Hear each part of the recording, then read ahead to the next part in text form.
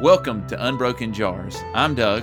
And I'm Randy. And this is a podcast where we explore individuals' real life stories and real faith. You're listening to Unbroken Jars, Episode 9, An Unwanted Journey.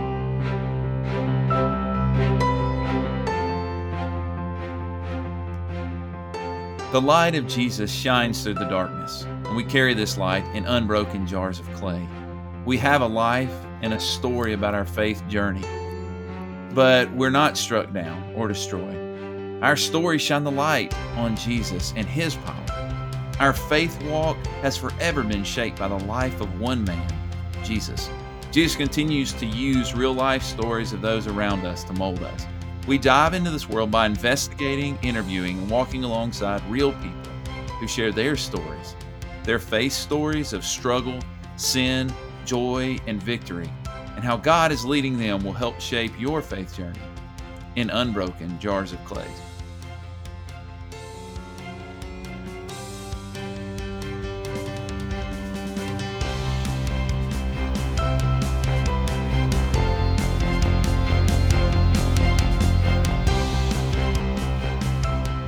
To those of you who have been listening to the episodes of Unbroken Jars and realize there has been a fairly extended delay, we're going to blame that on coronavirus, and that is exactly what happened over different periods of time. But we're just going to leave it at that, and we're going to move on.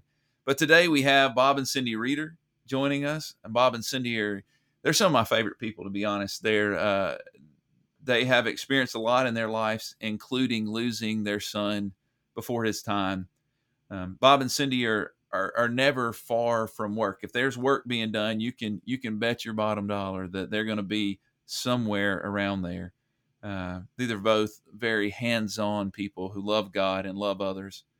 And I'm thankful that they've agreed to come and join us today. I'm grateful for who they are as well. So thanks for joining us, guys. Yep.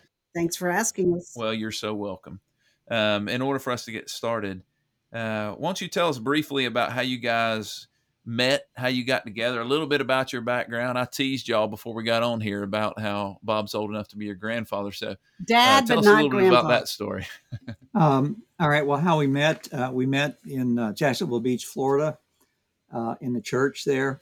I was in the Navy, and that's where I first met Cindy and got to know her.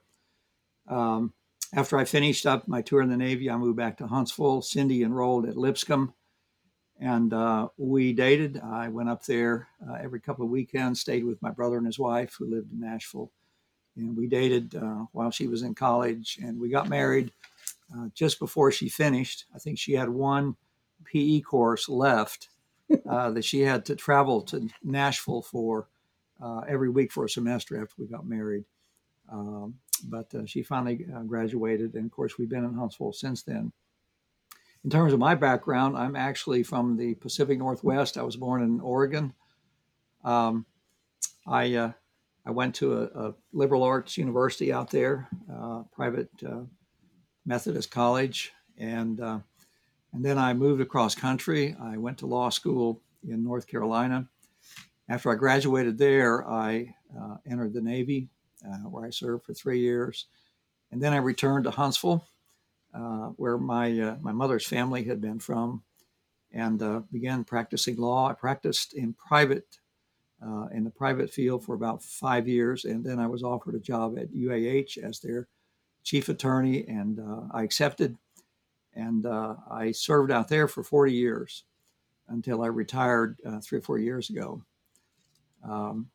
Cindy and I attended the Central Church when we were first married, and then in the mid '80s or early '80s, I believe we came to Mayfair with our family. So that's a little bit about who I am, Cindy.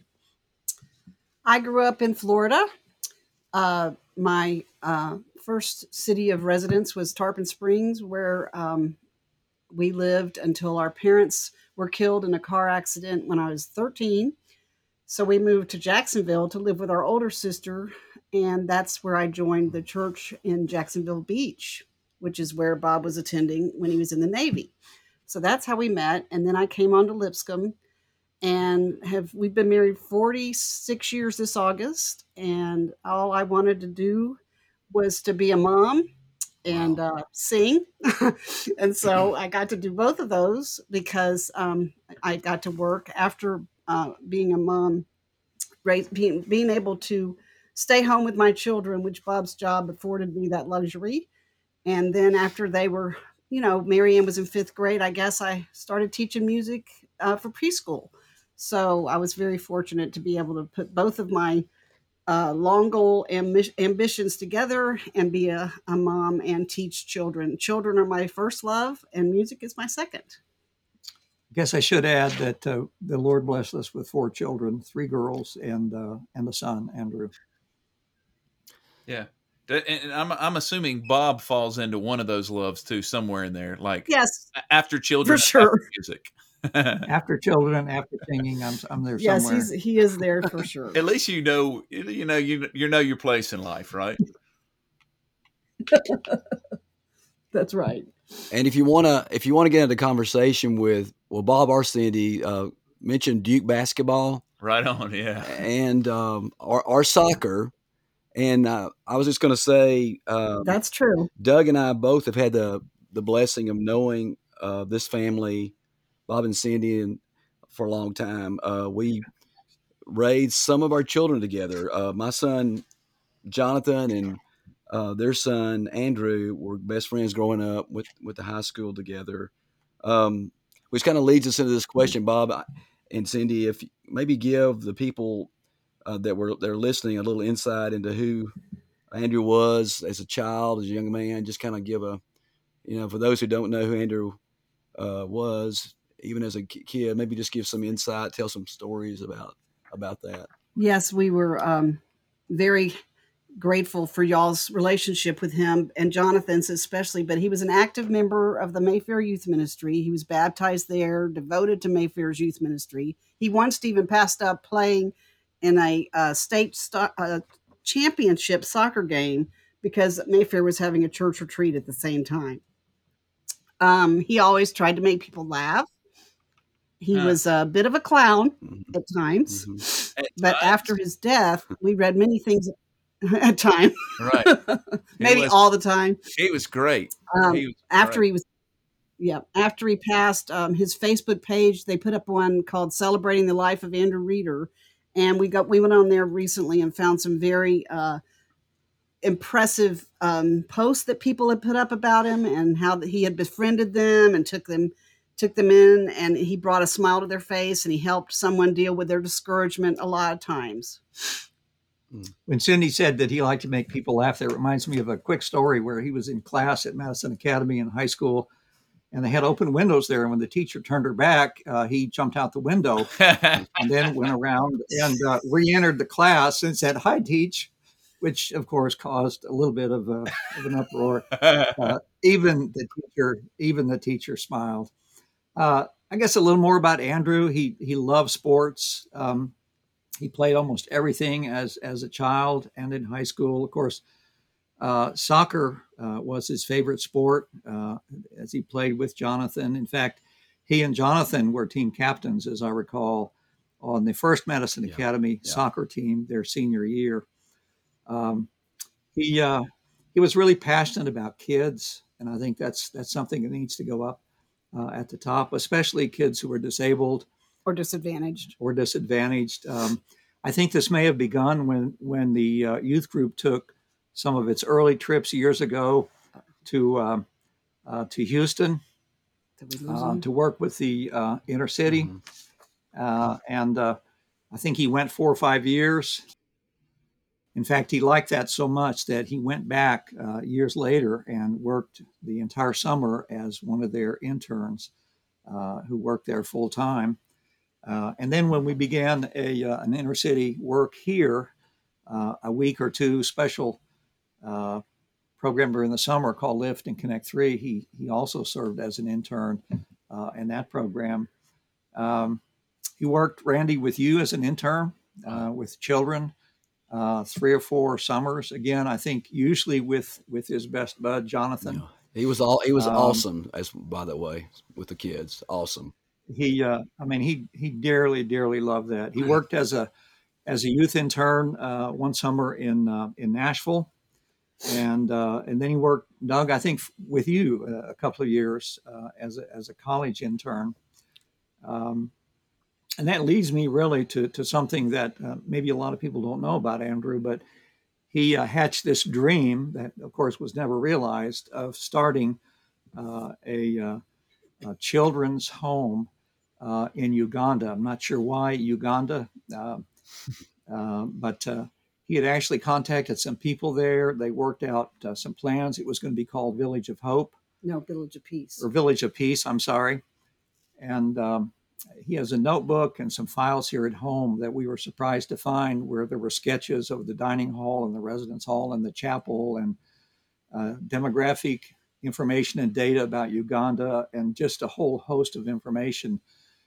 This was his dream. Of course, he never quite figured out how to finance all of this, which would have been a huge, huge task. But he did come and talk to us about that several times before he died. This was just something that was in his heart. And then when his son Graham was born in 2009, we'd never seen him happier. He was really devoted to this little boy, and he couldn't wait to be his coach, which he did in soccer and basketball. He loved nothing more than being with Graham, and that was a dream come true for him as well, was being a dad. Yeah. So that's kind of a quick summary, I guess, of the things that stand out in our mind about Andrew. Sure. Well, if there anything else, I have so many, I have so many stories of just our time together. I know Randy, I recall one story. I feel like you should tell this story for some reason, but there's something to the effect of somehow got a golf cart in the church, and Reader's tied directly to this. And Reader's what we always called Andrew. Yeah, we had VBS every year. We have our vacation Bible school at Mayfair is kind of a big deal, and so we get a little over the top ideas, and we had an idea of the guys that were leading VBS, which Andrew was one of those, come riding in on the golf cart that we borrowed from Tom Dashner, I think it was, somebody in the church, and so they come down the aisle just like we planned it, and then when they got to the front, they didn't estimate how quick a turn they had to make, and Andrew and them drove it into the side of the pew, the front pew there. Of course, I'm panicking. But the kids didn't know the difference and thought it was a planned thing, and no damage, no permanent damage was done to the pew or to the kids or anybody, but it was just typical of Andrew. He would give me a hard time about saying, "It's all for the kids, Mr. Randy. It's all for the kids." So anyway, but there's some really precious and funny memories of Andrew for sure.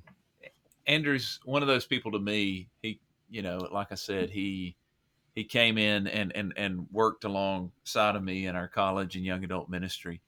And he's one of those people to me that always left me laughing. And it wasn't, and we could even be talking about something serious, but in the middle of that, he'd hit you with some witty comment that'd be like, how do people have that? And he had that natural ability to leave you laughing, smiling. Man, I love that kid. But if you guys are willing, and I know that we've kind of processed through some of this just by way of preparing for this, but if you're willing, share us a little about the days kind of leading up, and even the day of November 18th of 2013, when we said goodbye for the last time to Andrew. Could you kind of lead us up into that and kind of what happened there? All right. Well, the days before, were fairly normal. I remember on Saturday, the day before his accident, he was over at the house. He was doing some work around the house and the yard. I think he was steam cleaning, power washing the driveway and the backyard. And he and I went on an errand together and just had some of the normal conversations that we had. Sunday morning, we were actually on our way home. We were expecting Andrew and Graham, his son, to join us for lunch. And before we got home, we got a call from Huntsville Hospital that said, you need to come to the hospital, that Andrew's been involved in an accident.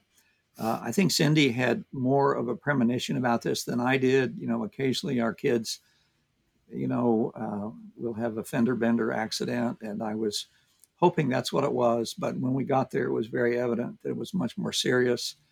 They took us into the ER. Andrew was not conscious. We had a conversation with nurses and doctors. I don't recall the specifics, but essentially we were told that the accident had, in some fashion, severed or partially severed his spinal cord. Even though, which was very strange, there were no contusions on his face, no broken bones. We didn't know how the accident happened. It was a rainy day. The streets were slippery. He was not too far from our house. I think he was on his way to actually get Graham, but somehow there was a head-on collision.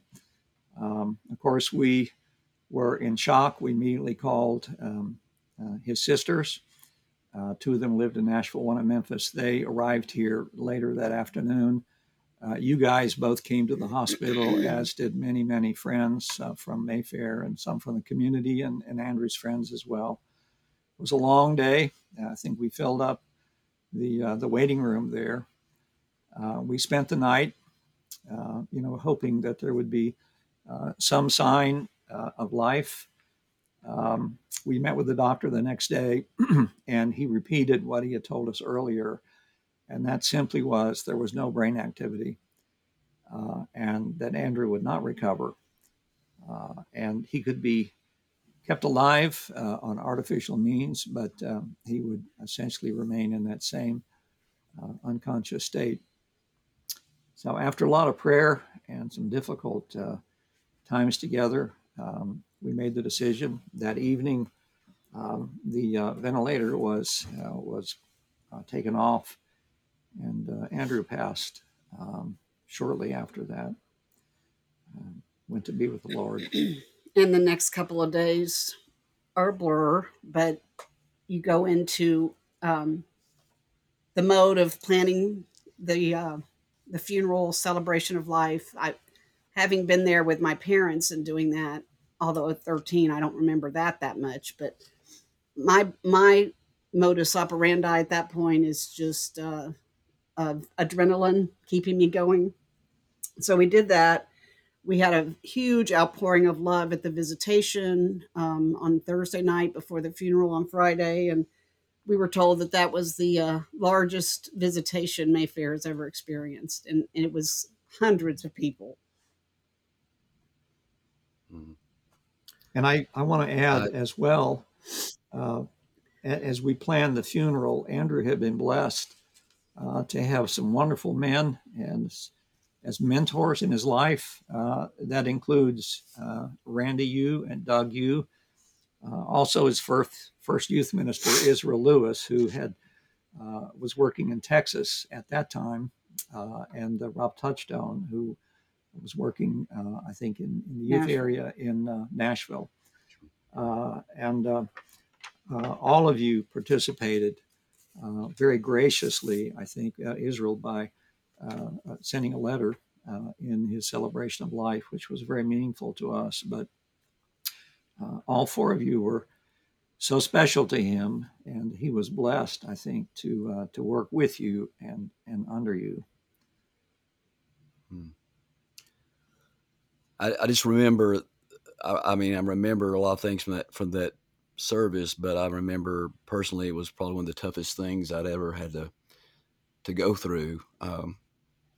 So, sometimes we ask, I guess people hearing this story, and even right now, the thought runs through my head, this isn't fair. Some things just aren't fair. Why do things like this happen? And I guess a question, if you can kind of talk into this or speak into this, Bob and Cindy, is, how did you make it through those days? And how did this tragedy affect your faith walk or faith journey? Or did the faith journey help you in some of the struggles in dealing with this?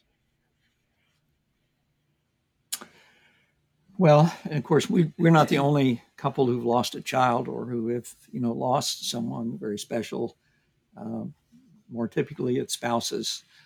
Um, but I think we would all say that the obvious, and that is the days and the weeks and even the months that followed were really hard on both of us. Thanksgiving came 2 weeks later. Um, we decided to go ahead and have a family gathering at Thanksgiving. So the girls and their family, my brother and his family, did gather at our house for Thanksgiving. We left an empty chair, in recognition of the fact that Andrew was not with us. But we were just in shock. What happens, I think, in a situation like that is you wake up in the morning and you think for just a moment, oh, I hope that's a bad dream, a nightmare. But of course, it's not. So we hurt, for a long while. We both did return to work. I don't know exactly when, and that was therapeutic because it helped us occupy, our minds on things that needed to be done, and it put us, in the context of being with people who were also, very very helpful to us. Um, in terms of how I dealt with this with my faith, I can honestly say I did not get mad at God, and I didn't feel tempted to sort of slide into a doubt. You either believe in God or you don't.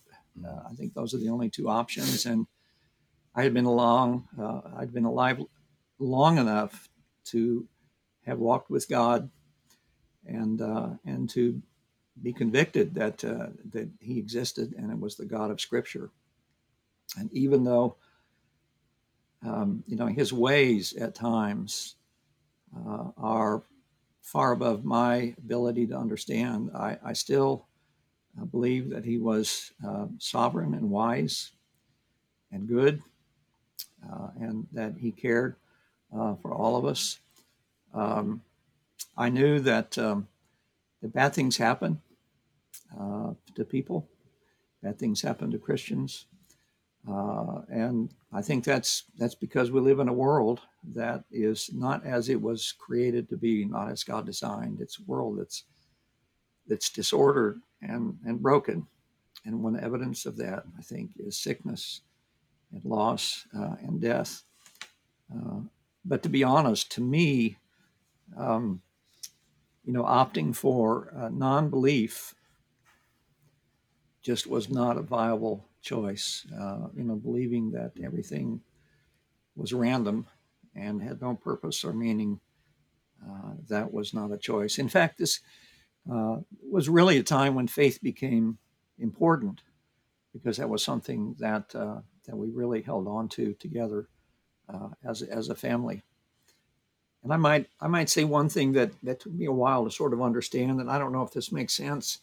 Part of our grief early on was the sense that Andrew was deprived of, a normal lifespan, whatever that is, because he was only 33. Still a fairly young man when he died. I finally sort of came to the sense, if this does, sound reasonable at all, that we're only given the time that we have. Andrew's gift of life was 33 years. That's what it was. His gift to us was 33 years. And whether it's 12 years or 33 years or 73 years, that's what it is. And so I sort of came to feel that his life really wasn't cut short. It was complete in terms of what it was to be. And that gave me a sense of comfort, I think. Yeah, and I came to realize, and I've come to realize this since then, that children are on loan to us. We get them as a gift. There's no promises that they're going to outlive us. Um, and I think I realized that when my grandmother buried her daughter. But I didn't realize that I would be going through that too at 33 years of age. But both Bob and I helped each other, get through this. And I know that some couples go through losing a child and don't make it in their marriage. And I wanted to be one of those couples that made it through that. So we grieve differently as a man and a woman, but we grieved together and we went forward together. And we're still doing that. So what I noticed and what is so important is for a marriage is to be strong when dark times come. If you're not strong in your marriage now, don't wait until you go through a storm.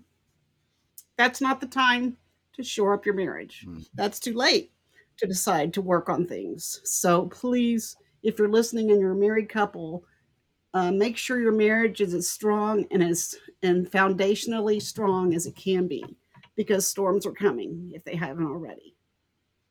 And I think I would Yeah. I would add that in addition to God being my comfort, Cindy was the pillar for me, and I hope I was for her, and so we kind of leaned on each other during this period of time, um, and that just brought great comfort. I would have hated to go through what we did as a single parent, so having each other and going through life as we continued from that point forward, sitting together at worship was just a great consolation, to us. I guess I would add one other thing too. Reading the Psalms through, which I've just come to love. I've been impressed with how many Psalms are devoted to lament, where the psalmist, lamented or grieved or mourned or even complained about some things to God. And that's been very helpful to me. I think God welcomes that. These Psalms are there for a purpose. I think they're telling us it's okay to take what's on our heart to God. And he understands. The wonderful thing about those Psalms of lament, almost all of them end up after maybe the psalmist indicating, his hurt, his pain, his dark valley. He comes back at the very end to affirm his conviction that God is there. Yeah. And so I think it's important for people to go through a loss to grieve and not not go forward with the assumption that emotionally and spiritually, everything is fine, everything is great. We need to acknowledge our own hurt and even take those hurts to God. He knows anyway what's on our heart, and I think that's very faith building.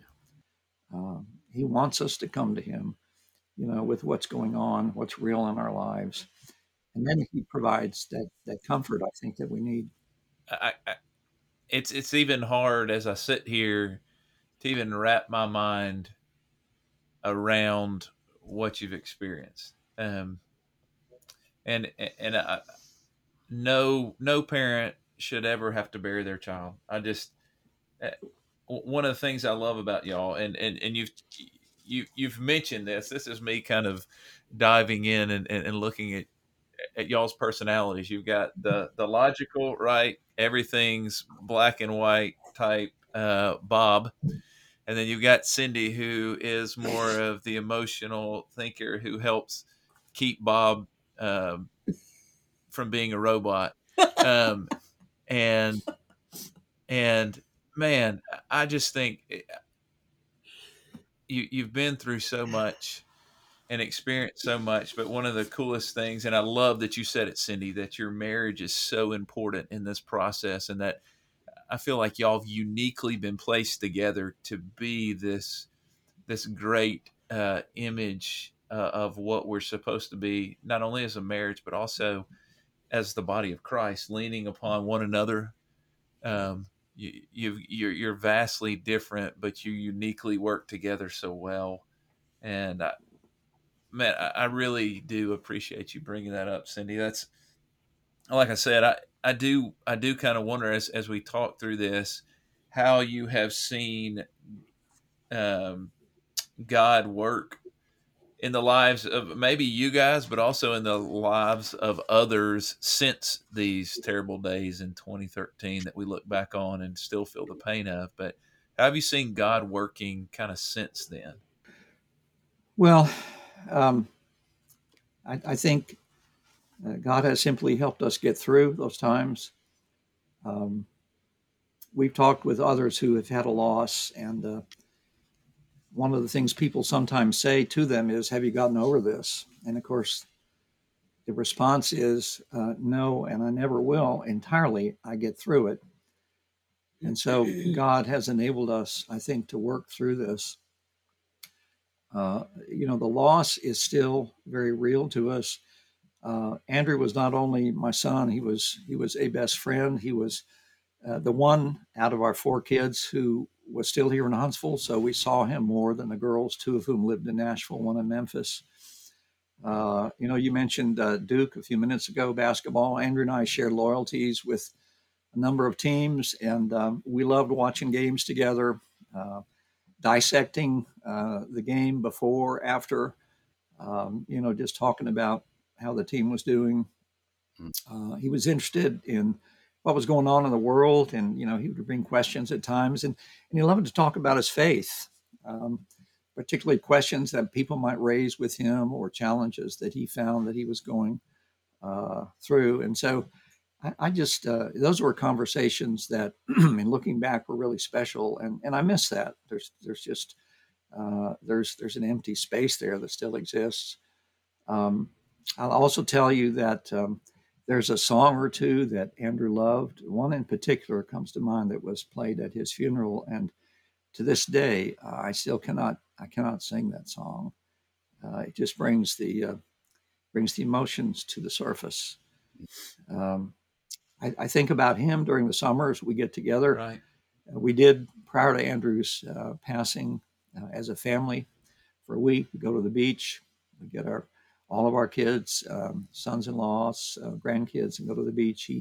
He loved that week, as we all did, and we've continued doing that. And it's still a great time. But one of my regrets is that Andrew was not able to be there with us, because that's something he would have loved to share in, especially since Graham, was with us. And the other thing I told Cindy recently, I was going through some pictures here at the house.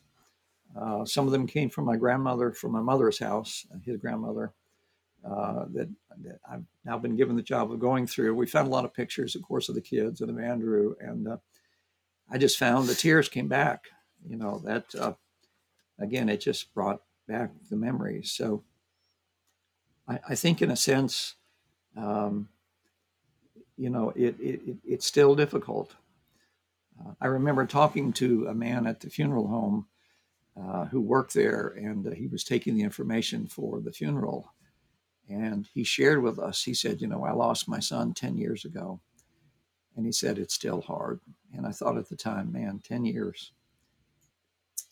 So that's a long time. Yeah. And I still miss hearing him come through the back door yelling, "Mama," like yesterday.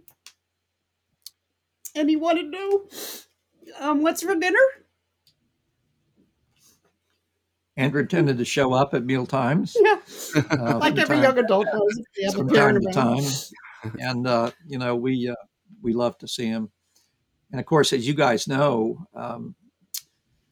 his gravesite is in Maple Hill Cemetery, and we live in Blossomwood. And so we pass by Maple Hill within sight of his grave every time we leave and come back to our home. So that's a reminder, I guess, of his life and his presence for 33 years with us.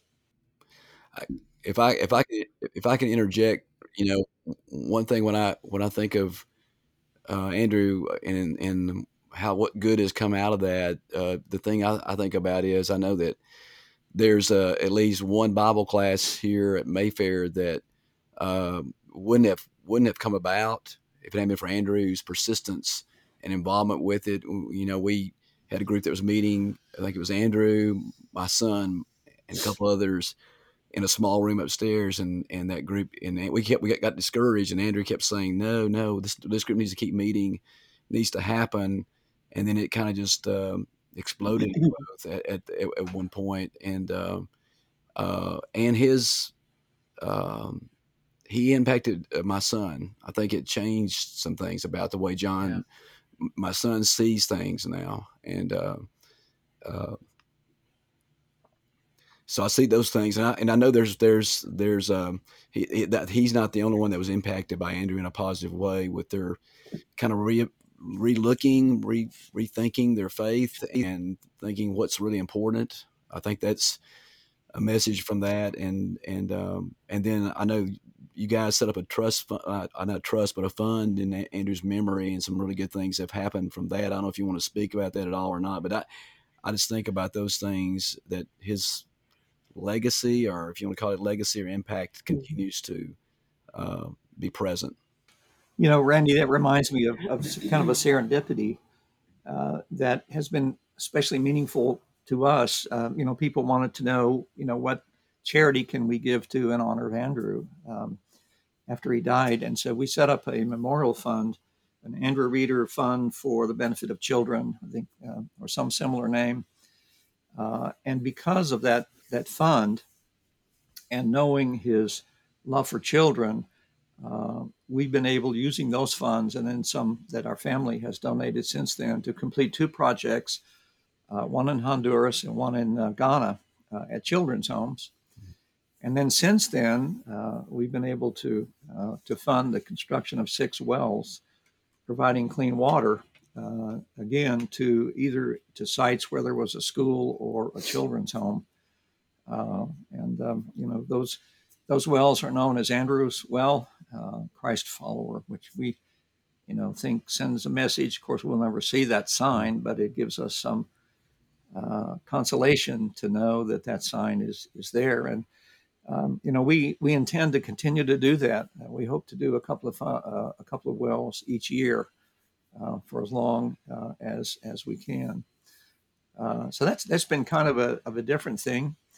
We never were able to carry out his desire to help establish the Village of Peace in Uganda, but I think Andrew would have loved the idea of kids having clean water in these small villages, in I think 5 or 6 different countries in Africa. And I guess the other thing I would say, and I think Cindy alluded to this earlier, there have been times when we have been asked or have wanted to talk to someone who has suffered the loss of a child, and in having a conversation with them, they have looked at us and said quite often, in just literally these words, we know that what we're going through because you've been there. And so it's enabled us, I guess, because of our loss, to be more empathetic, to try to connect in a way that's real with people who are going through, maybe a similar loss. That's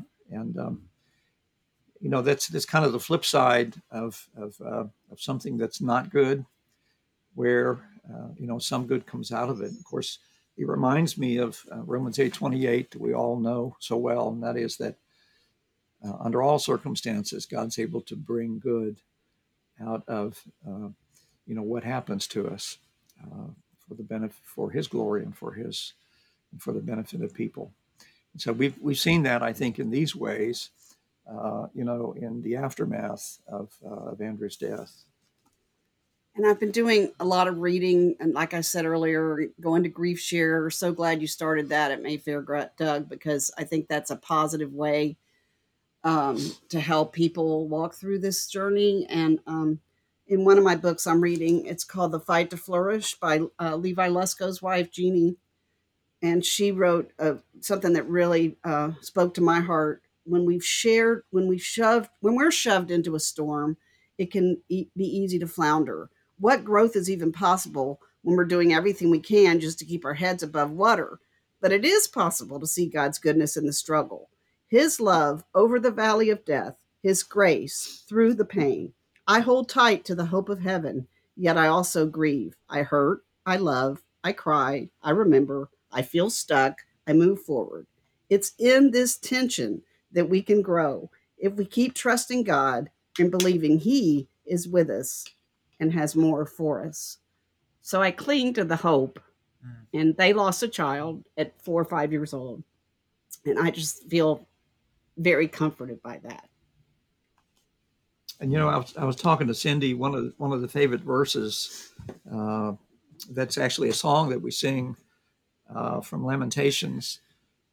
It is so comforting to me, and it's really become a passage that I say to myself every morning. In the middle of Lamentations, and if you know the story, Jerusalem had been destroyed, the temple had been destroyed.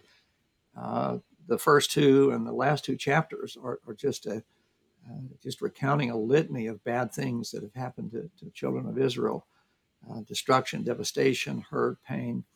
And yet right in the middle of all of that shines this passage that, again, I think we all know partly because of the song, and that is the steadfast love of the Lord never ceases. His mercies never come to an end. They're new every morning. Great is thy faithfulness. The Lord is my portion, which I think says, God is always my sufficiency, and therefore I will hope in him. I just love that passage, particularly when you understand, the context of what the writer of that inspired book is saying to us, and that is even in the midst of chaos and bad stuff going on, we can hold on to the faithfulness of God and his mercy. And it's in that, ultimately, that we have hope. Well, Bob and Cindy, it's been a good thing for us to get together and then kind of share memories about Andrew. I think we appreciate you joining us today on this podcast and sharing your story, his story, and also being open to share how you struggle with that and how God and your faith kind of helped you as you continue to walk through that. We just appreciate so much your time and openness to be with us today. Thanks for the invitation, guys. I agree with Randy. I appreciate you guys so much. Not just because you allowed us time and we had a span with Andrew, but because of who you've been through that, but even who you were before that. Sometimes life has a way of kicking us in the teeth. And I can't imagine all that you've experienced. And I hate that you have been on this journey, but I am thankful for those that you've helped through your journey. I'm also thankful that you've allowed God to use this, even though it's horrible, that you allow God to use you in the middle of those storms. And your faith and love for Jesus, it really does stand out clearly to us and to others. And I appreciate y'all sharing that. If there's one thing I've learned from doing this podcast, is that no matter what road we've traveled, God has the ability to take that story and make it into a story that shines a light back on Jesus. And it's our hope that people listening to this will find confidence in knowing that God can and will use your story if you're willing to share it. We'd appreciate any comments, feedback on Unbroken Jars podcast. You can leave those at unbrokenjars@gmail.com. Please understand that our goal is always to honor God by the experiences of real life stories and real faith you hear on this podcast. May God bless you in your life as you live out your story of real faith in your own settings.